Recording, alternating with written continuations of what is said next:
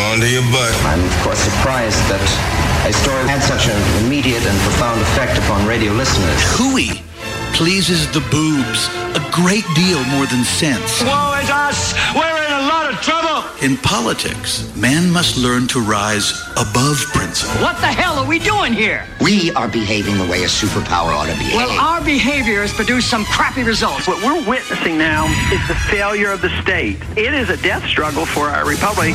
Giving voice to liberty in our time. Joey Clark. Good evening and welcome to the program. You are listening to the Joey Clark Radio Hour, and I'm very excited for tonight's show. I have a very special guest I've been looking forward to talking to for a while.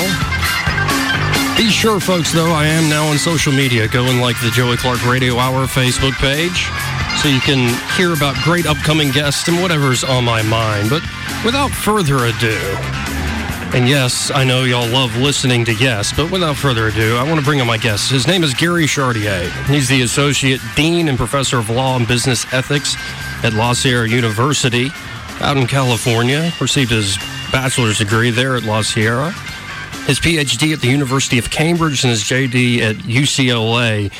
Gary, how are you this evening? Great to be here. Thank you for being here. I really wanted to introduce folks to your particular outlook and all the study you have done. Now, of course, we only have like 50 minutes of talk time with ads, so we can't cover everything. But you're the author of many books, have received accolades across the board in your academic career. I personally have read your book, The Conscience of an Anarchist. It is a wonderful work, very straightforward. Sometimes when I read some of the older anarchist work or libertarian work, they tend to go on and on and on, and your book is a concise argument, and I love that and want to get into that a little bit later in the show. But first, I want to kind of ask you about your beginnings, how you personally became aware of politics and how you've evolved over the years. Well, it's a great question, and definitely my evolution has been, kind of serpentine, I guess. I grew up in a home in which politics seems to be pretty constant as a topic of conversation. My parents were Goldwater Republicans, and that probably unites me with a lot of other libertarians of my generation. I had parents who were Goldwater Republicans. I grew up reading science fiction and programming computers, and I was socially awkward. And so I was just primed, of course, to become a libertarian. But, my parents, had the cluster of views that you might expect under the circumstances in general, though there were some surprises. They were both, pretty conservative Protestants, but because of the particular cluster of, theological views they had, and also because my dad was an MD who, regularly had to think about healthcare decisions, they both were pro-choice in an environment in which a lot of similarly conservative folks might not have been. And, they certainly had some libertarian impulses that I picked up from them, even as they also probably took some other positions that were not so libertarian. So I grew up probably embracing an attitude that involved a commitment to freedom that I'd picked up from them and radicalized it. And so sometime in my early to mid adolescence, I started reading libertarian literature. Pretty predictable stuff. I read some Milton Friedman, some Hayek, some Rothbard, some Robert Nozick, and found myself really engaged by that. I took an unfortunate detour, kind of at the end of adolescence, toward the end of college. I think I was unprepared to grapple with probably some difficulties that the world presents to anybody. I wasn't sure how libertarianism would respond, how anarchic views would respond to various kinds of large-scale social problems and social misery. And I didn't really have a framework to grapple with that properly, and I drifted into what was in general a kind of boring and pretty conventionally social democratic view for a while. And then, as I like to say to people, what really brought me back to my libertarian roots was the 1-2 punch delivered by George W. Bush and Barack Obama, who succeeded in radicalizing me because it was just so obvious how much they were aggrandizing power, engaging in war, and bailing out their corporate cronies and so forth. And it was impossible to continue being at all sanguine about state power. And at the same time, thanks to the joys of the internet, I rediscovered the libertarian world and was able to really connect with some great people, notably folks like Sheldon Richman and Charles Johnson, Roderick Long, Kevin Carson, Joe Stromberg, and some others, who really gave me some intellectual tools that I could use to, on the one hand, recover and celebrate and deepen and intensify that earlier libertarianism and the anarchist impulses that I've been embracing from early on, and at the same time, understand and deal with some of the the social problems that I'd been concerned about and hadn't been able to kind of fit within a libertarian framework conveniently. So, it was a kind of maybe not altogether predictable journey, but the interesting thing, I guess, is that I, in some ways, ended up back where I started, but having learned a lot more, and I hope sharpened my understanding over the course of that journey. Well, and I heard, or at least I read somewhere, that in junior high you were interested in constitutions, and you wrote this constitution called the United American Empire, headed by you as the emperor. If you ever take another turn and you end up being emperor, can I be the chief executive propagandist, or maybe you're a fool or something like that? It sounds like a marvelous arrangement. I'll keep you posted if a position as emperor comes my way. Let's talk more. Absolutely. Well, and I have gone through my own journeys, and it's mostly been from the right, but I've been searching because the faith I was raised in, Roman Catholicism, I've learned a lot from it, I respect it, but it didn't speak to me, and I've come across Epicurus, and I think this has something to do with your history. It's one quote from Epicurus saying, "Friendship dances around the world, bidding us all to awaken to the recognition of happiness." And so you had a turn, I believe, when you were at Cambridge where you started to study friendship. What road did that lead you down? Yeah, so my PhD dissertation looks at the idea and the experience of friendship. And I haven't written that much about the topic since. There's a book that really should have emerged from the dissertation that never has. But, I'm more than not an extrovert. I'm somebody who really does draw energy from human interaction. And again, beginning in early adolescence, I started to make some deep, rich friendships that really mattered a lot to me. And, it was, I think, part of the process of becoming my own person, differentiating myself from my family of origin. I hope not in a hostile way, but just as a matter of defining myself as a unique individual. Forming those friendships really helped to shape who I was in some awesome ways. And there are people I became close to when I was 14, 15, 16 who were still really important in my life.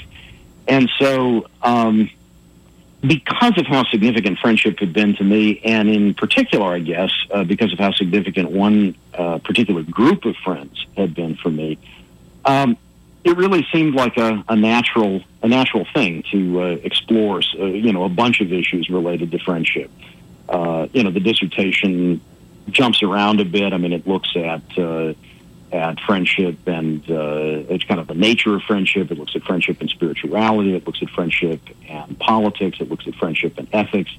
And it draws on, resources both from philosophy and from religion, as well as some stuff in social science. And, it was really a delightful opportunity to spend, the core of my graduate school time thinking about an experience that was hugely important for me. And, I guess that's continued to be significant probably in more than one way, not only because I care about friendship and I'm glad to have thought about it, but because I've continued to write about personal relationships. One of my recent books is a book about marriage, about love and marriage, and the law. I've certainly, I've written articles that are germane there. My first book actually was a book in religion that tried to ask whether love could really serve as the organizing principle for for an understanding of religious belief. So a lot of things that I picked up in that the course of that early work on friendship really continues to be important to me, and just as my friends are important to me. Another thing that mattered, actually, that was relevant early on, was I tried to think about a politics that would take friendship seriously. So you might know that Aristotle, among others, thought of friendship as the foundation of the political order of the Greek city-state. And it's easy enough to see that when you've got a pretty small group of political actors, because of course only free adult males in that environment are going to be in a position to play political roles. Under those circumstances, a group of friends obviously could really be quite important. We live in a pretty different world, but I asked the question, if you really wanted to continue thinking of friendship as important for political life, what kind of politics would you need? And I was not in an anarchist mode at that point precisely, but I definitely saw that radical decentralization was needed if you wanted to sort of recapture that early sense of friendship as politically important. So, I think all that work continues to resonate. Well, and I'm at that point of radical decentralization. Depending on the day, I become anarchic. I asked the question because, as I got into libertarianism and just being a young sophomore guy, the young know everything, obviously, I used to, really get into heated fights on air and on social media, and for me, it was all about winning the argument, which can be important, and arguments are wonderful, but, my dear mother, she passed 2 years ago, and I had to do, it was really a lot of soul searching, and it made everything else, obviously, when you're in that type of melancholy, seem so unimportant, all the daily tit for tat with the political news. And then I started thinking about politics in that way, that the personal for me overthrew political consideration. It was more about trying to understand people, foster love, and understand where people are coming from with their motivations rather than trying to win an argument. And so much of what your goal is, and I would like you to speak to this, when you advocate, and it seems to have run when you were, say, a social democrat or now as a left market anarchist, what is your main motivation in regards to other people? Well, there's so much to say that rotates around there. Let me begin by picking up on something you said a couple of minutes ago, and that's, just to think about the nature of political argument and what people want to accomplish with that.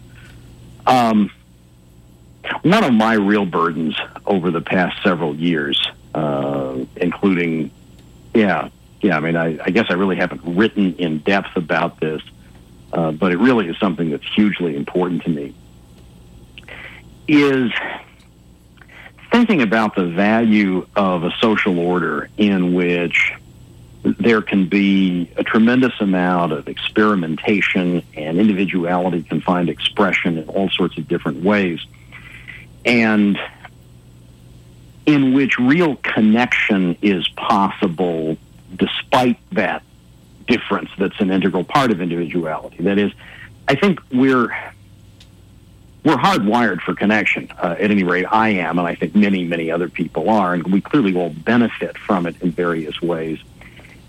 And yet, I think sometimes there's this perception that difference impedes connection, and we want to, in effect, obliterate difference on the part of the people we're trying to connect with. And I think that can be one of the motives that's involved in seeking to win an argument.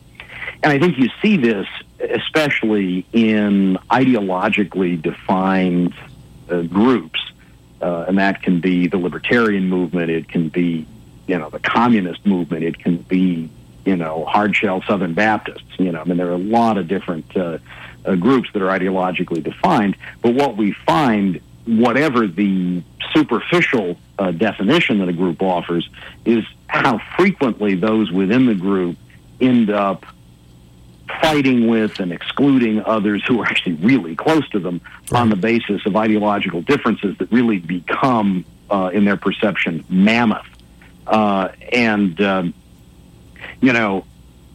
When I was a graduate student at Cambridge, I happened to read about the Lord Chancellor of England, Laird Mackay of Clashfern. He was a Scottish mathematician and lawyer who had assumed under Margaret Thatcher the position of Lord Chancellor, which back then, at any rate, was the position of the person who kind of oversaw the legal system, was the kind of the judge who was a manager of the British legal system. And Laird Mackay was an elder in a tiny little Scottish religious group. And so I have to back up. Back in the 19th century, this is a long story, but it's a crisp way of making a point, so bear with me, if you will. Back in the 19th century, there was the established church in Scotland, the Church of Scotland, and there were a number of folks who thought that being tied up with the state was really a bad thing. They didn't want to be subject to the rule of the state. They wanted to have an independent church, and so they created one. It was called the Free Church of Scotland. But then the Free Church of Scotland underwent a schism because there were people in that group who thought that it was much too liberal. They were hardcore conservative Calvinists, and so they split to form a group that came to be called the Wee Frees, not just the Frees, but the Wee Frees.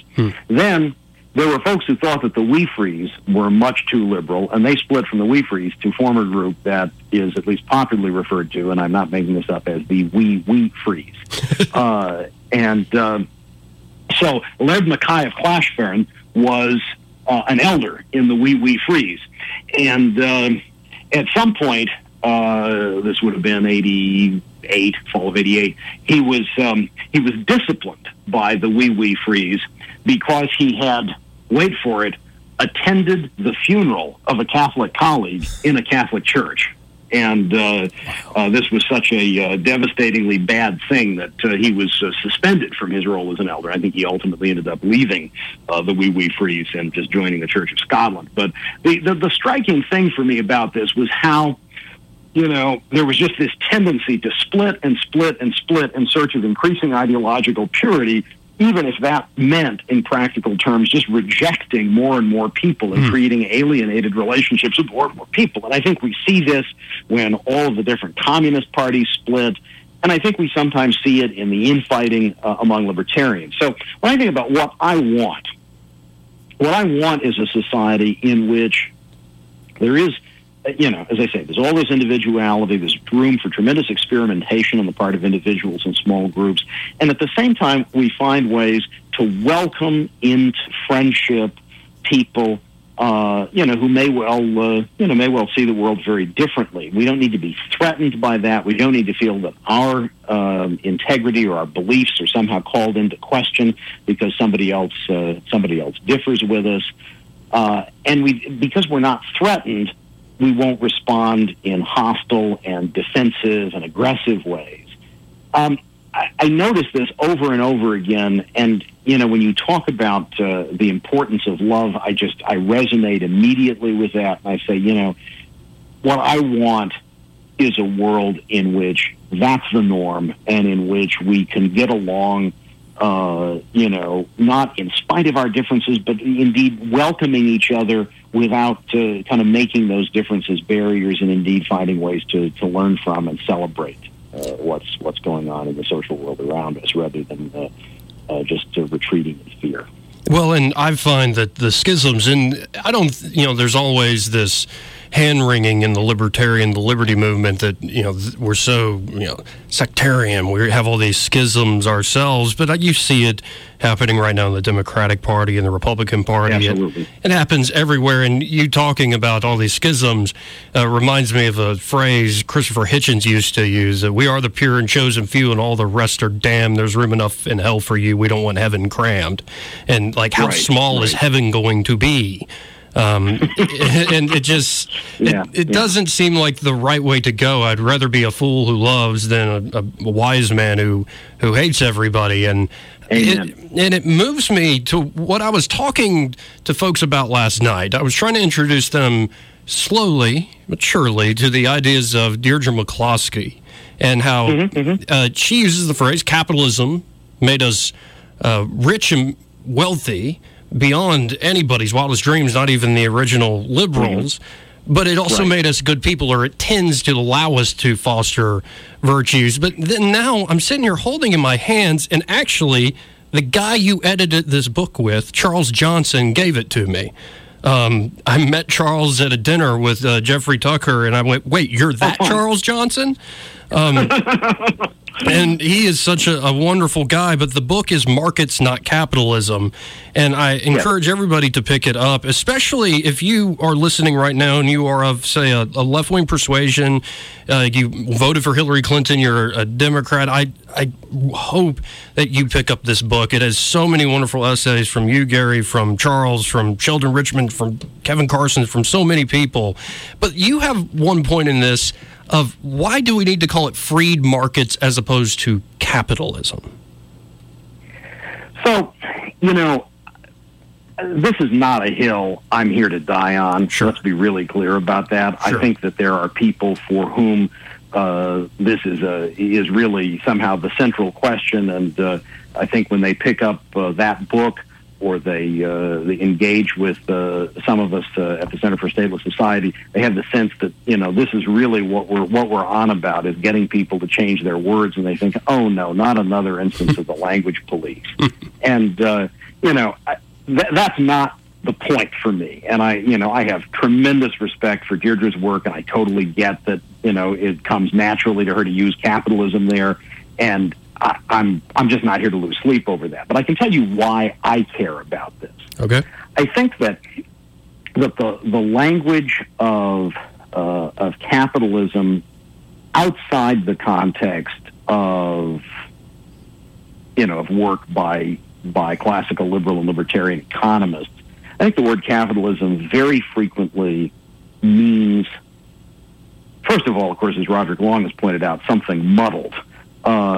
It often gets used by the media and indeed by some other commentators, even academic commentators, to mean something like the free market system we have now. When, of course, what we have now is a system that is riddled with state-secured privilege, that's been misshaped by past acts of violence and expropriation, and it just doesn't, in fact, represent what a genuinely liberated market order would look like. And so I think we can absolutely say, with Deirdre and with a number of other people who've been writing about the so-called Great Transformation, we can say, look, markets did an amazing job for an immense number of people, and let's not deny that. But let's also recognize that things could have been better, and things could have been excitingly different in a variety of ways without some of these distortions. When people who, say, might be inclined to, vote for Bernie Sanders or for Jill Stein, people who relish, the latest Michael Moore film, people who are not, that is to say, just kind of establishment, corporatist Democrats, right, but see themselves as critics of the status quo on the left, when those people, march in the streets or, send tweets or whatever they do, I think very often their instinctive assumption, because of this rhetoric of capitalism is the free market system we have now, their assumption is very frequently, I think, to look at things they don't like in the society and say, these things are the fault of markets. Now, and what I worry about is that that's ultimately a calumny. It's a libel on markets, which do such amazing things for people, throughout the society. When bad things happen in a society that is defined by the presence of market institutions, it becomes really easy for people to blame those market institutions, when in fact other things very often are at root the problem. And so I want us to use language of markets, of free markets, to use William Gillis's fetching phrase, freed, that is, liberated markets. Let's use that language if we can, so that it's very clear that we're not simply on board with the sort of boosterism that embraces the status quo in our society. We can absolutely acknowledge with people like Deirdre, with people like Angus Deaton, how much, the distorted and misshaped markets that have operated over the past 200 to 300 years have improved people's lives. I don't want to deny that. I don't want to underplay that at all. But I think by avoiding kind of mindless capitalism cheering, we give ourselves more freedom to look in radically critical ways at institutions in our society that are unjust and that in fact distort markets. Well, and first off, I think Deirdre says in her introduction to her apology that she's using capitalism in a wishy-washy way, and I really like what you're saying, because I get so frustrated with some of my conservative friends. And for instance, Republicans came out today and said we're doing free market reforms. Oh, great! You're now block granting Medicaid to the states instead of having it be a federal government reimbursement, and you call that a free market reform. They constantly are using the language of liberty and free markets, where there are so many ties and privileges to big business, that they're not really living up to what I think we mean when we're trying to talk about free markets, and thus we want to have the markets freed. We want them liberated. And it's frustrating that there is so much of a language game here. There's a strategic game. But this is a big part of having these discussions. And we have to hit a quick break here, Gary. Our guest tonight, folks, is Gary Chartier. You're listening to the Joey Clark Radio Hour. And as I do every show, I bring you some music that I actually listened to this morning on my vinyl record player. But this one's a little weird because it was a happy accident of, let's say, online commerce. I'm a huge Prince fan, and all I wanted was his debut album, For You, on vinyl to listen to. But I get to the door, the mailman's come, there's the package on the outside. It says For You by Prince, and I open it up, and it's the greatest hits of My Chemical Romance. And there is one song, though, on that greatest hits of My Chemical Romance. I was playing it on my record player today, called Welcome to the Black Parade. It's a fantastic song, reminds me of high school. Folks, stay tuned. Again, my guest is Gary Chartier. We'll be right back. When I was a young boy, my father took me into the city to see a marching band. He said, son, when you grow up, would you be the savior of the broken, the beaten, and the damned? He said, will you defeat them, your demons, and all the non-believers, the plans that they have made? Because one day I'll leave you a phantom to lead you in the summer to join the Black Parade. Joey Clark.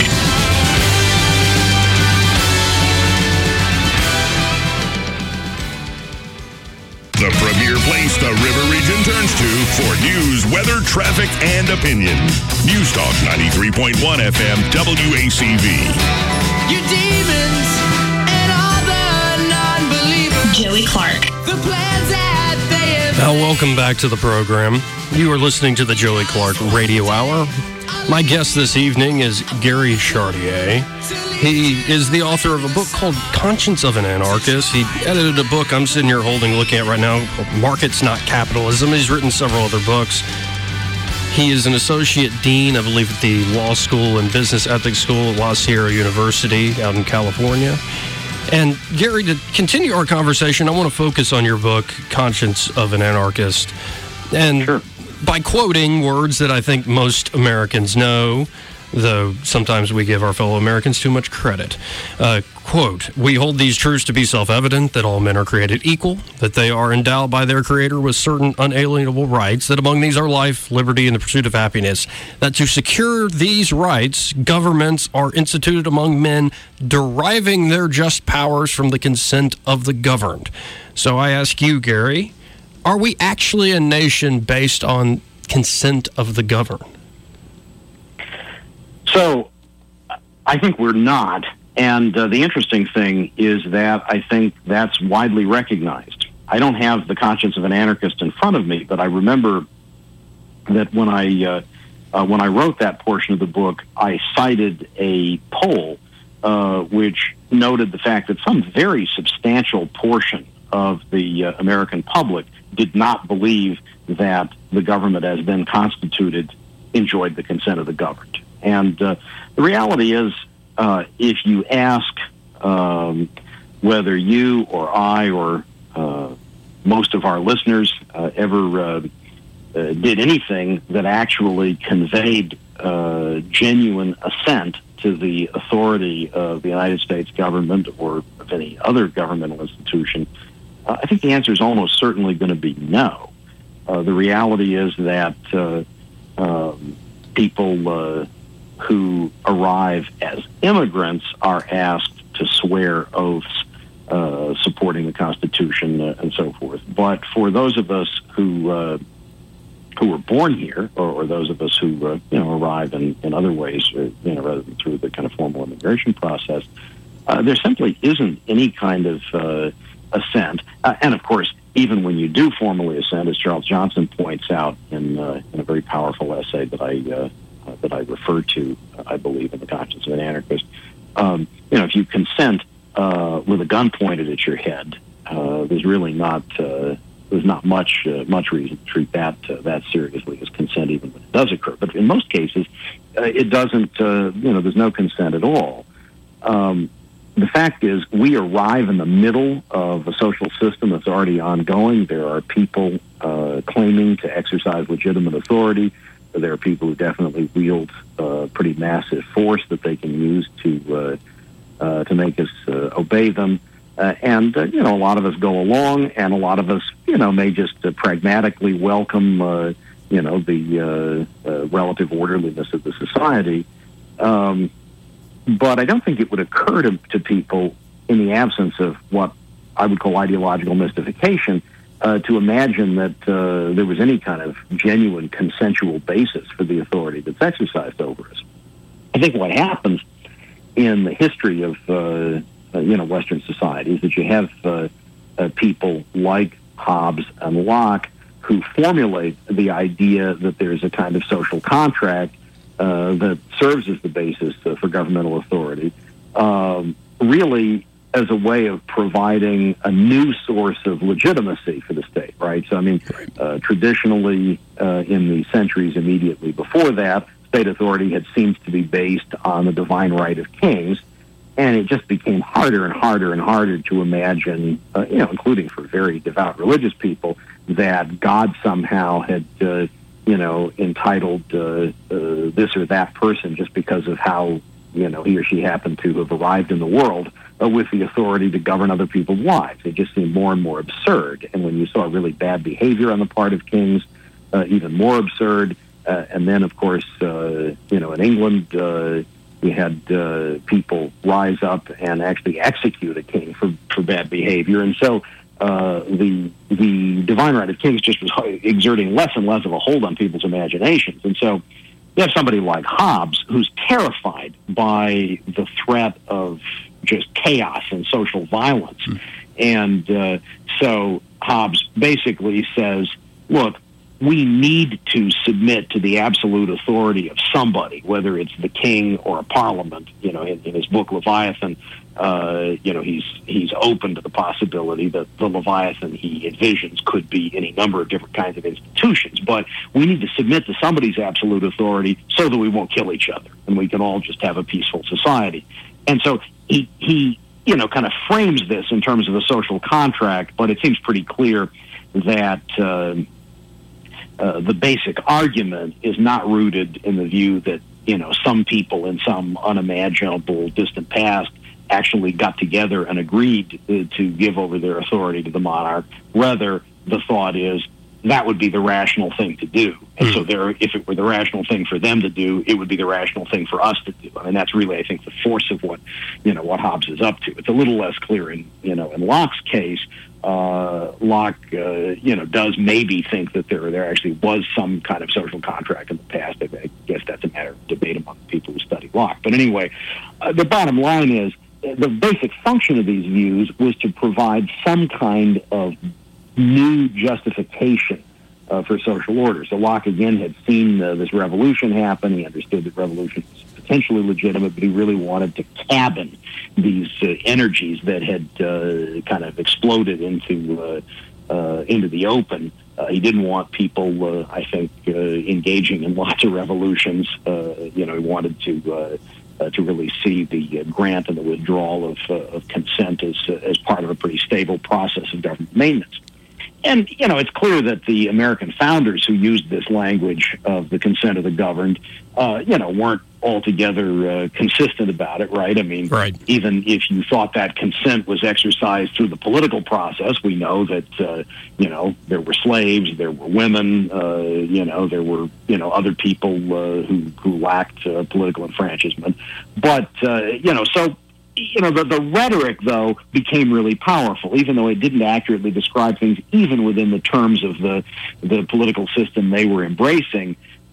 People learn in their high school government classes that the consent of the governed is what justifies authority, and they just kind of repeat that, and they kind of believe it without stopping to think about the fact that they themselves almost certainly never granted any consent.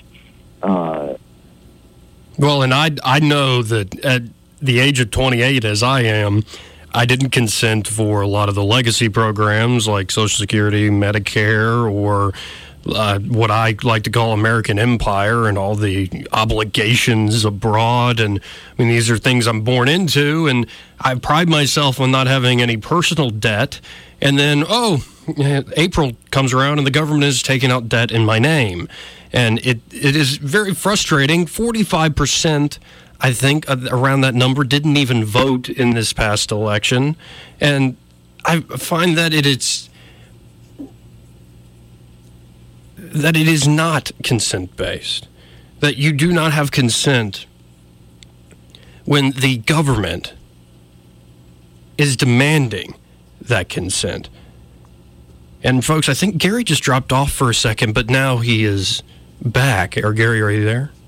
I am, yeah. That was almost seamless. I was filling time. I'm trying to get good at this. But I already just gave the game away that you dropped off. But I was saying that there are so many legacy programs, whether, domestic welfare or, imperial obligations abroad, even if well-intentioned, and that could be debated itself, that, at 28 years old, I'm born into this, and I'm supposedly consented to this. 45% of the population around there didn't vote.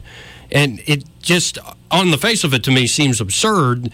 And I've met a lot of people in my life, but I've never met the people. It's almost like this rhetoric, this idealistic rhetoric, people are taking it too literally.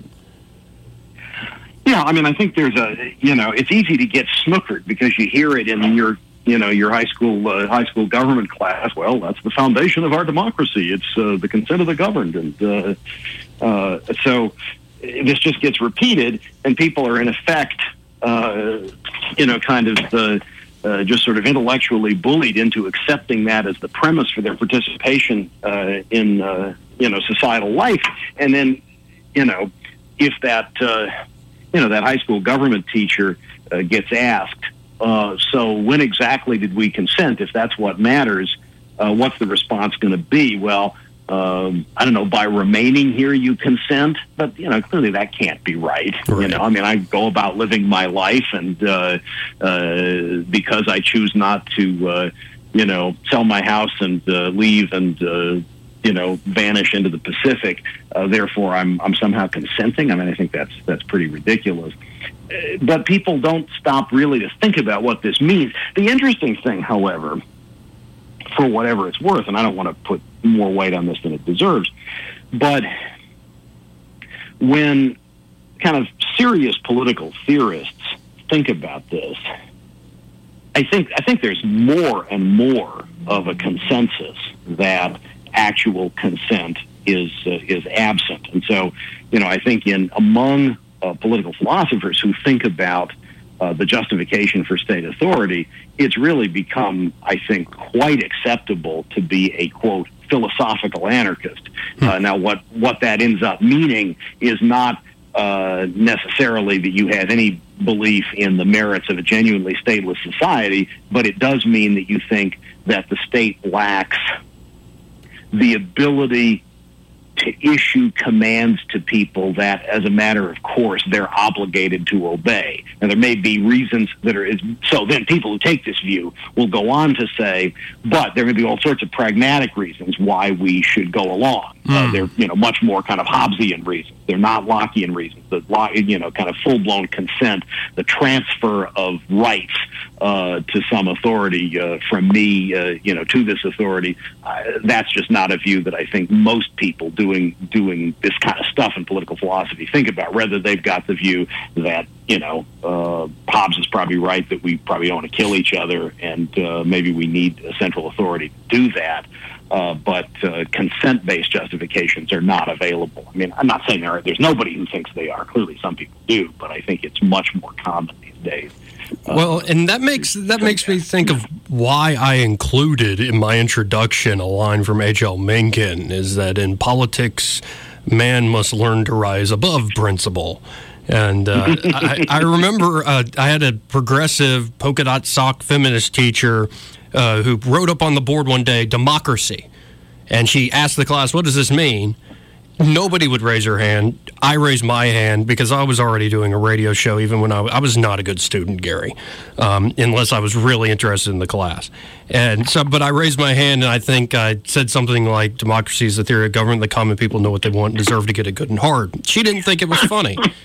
But it is, I think, in my mind, I look at it now, and it's almost like my idealism as I was raised an American has fallen away, and I've become, and I have been, very cynical, but I'm trying to think of positive solutions. And you offer all sorts of options in your book, Conscience of an Anarchist. Are there historical examples, loose historical examples? Are there some potential ways we could say address problems like helping the poor and maybe defending against people who are just violent folks? Yeah, so I think that just to carry on from where we were a moment ago with this talk about consent, the reality is that people often imagine that social order really depends on Leviathan, that we can't defend ourselves, that we can't, take care of each other in various ways without some central authority.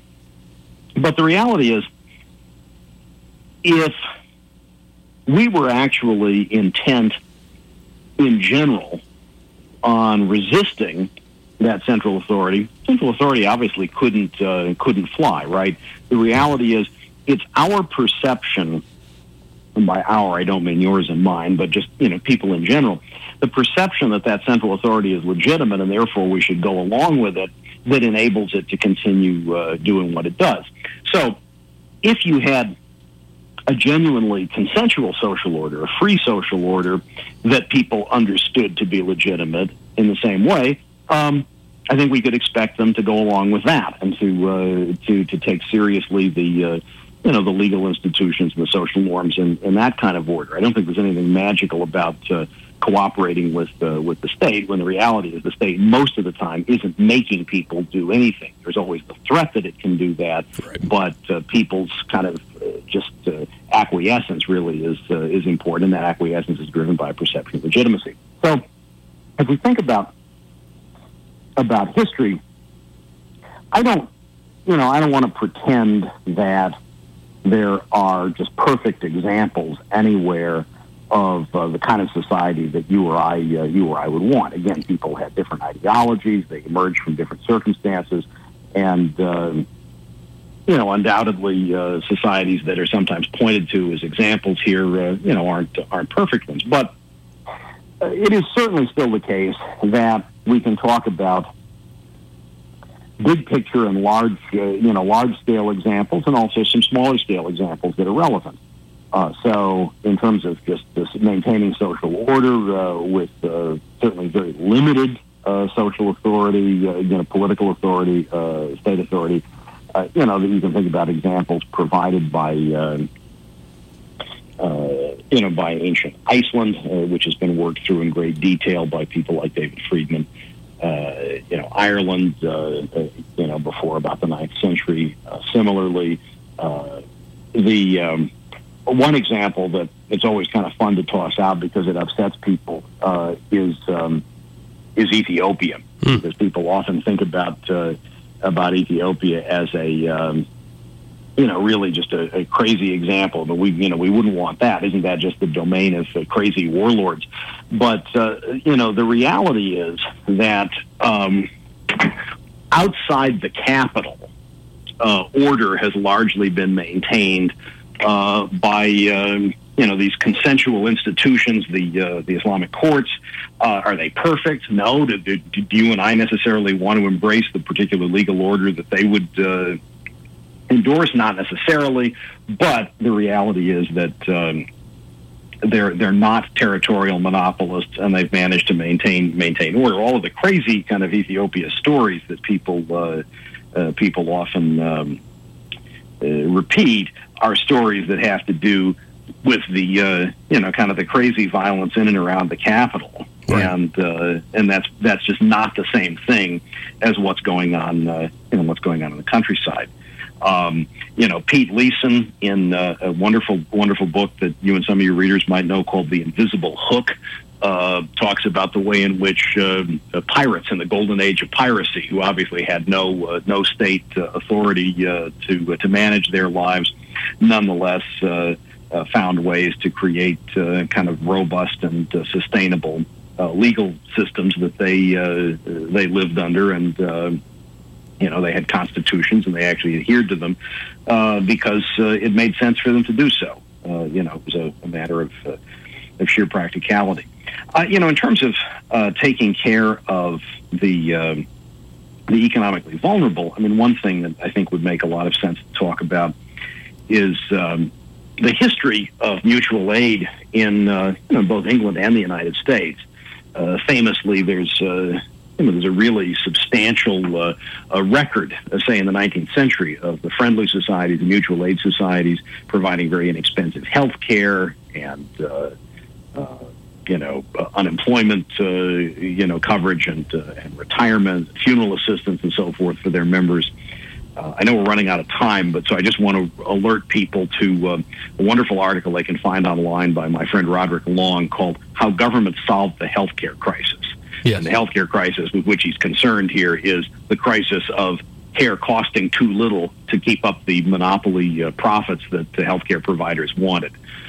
So check that out. Bottom line, I think there's some really interesting stuff out there. Well, and folks, Roderick's not too far from us. I think he's still over there at Auburn. I've had the pleasure of meeting him. And Gary, I really appreciate you being on the show tonight. I wish we did have more time to go into things. This discussion could lead down many roads. But thank you for being my guest tonight. Folks, again, it has been Gary Chartier. Check out his book, Conscience of an Anarchist. Check out the book he helped edit, Markets, Not Capitalism, and generally what he is doing.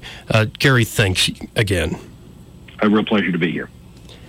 Well, folks, that'll do it for us tonight. You've been listening to the Joey Clark Radio Hour. Have a good evening, and tune in tomorrow for my guest, Jeffrey Tucker, on his new book, Right-Wing Collectivism, The Other Threat to Liberty.